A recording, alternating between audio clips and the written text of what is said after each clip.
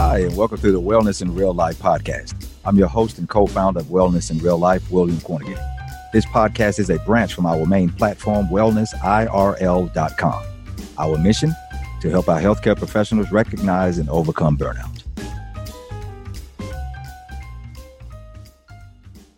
Hi, and welcome to the Wellness in Real Life podcast. Now, today and today only is not to bore you to sleep each episode. I'm going to give you a little insight about me, William Cornegay, your host and co-founder of Wellness in Real Life. I spent most of my professional life as a marketer. I've had the privilege to work with some major brands such as Coca-Cola, Nintendo, and Toyota, just to name a few.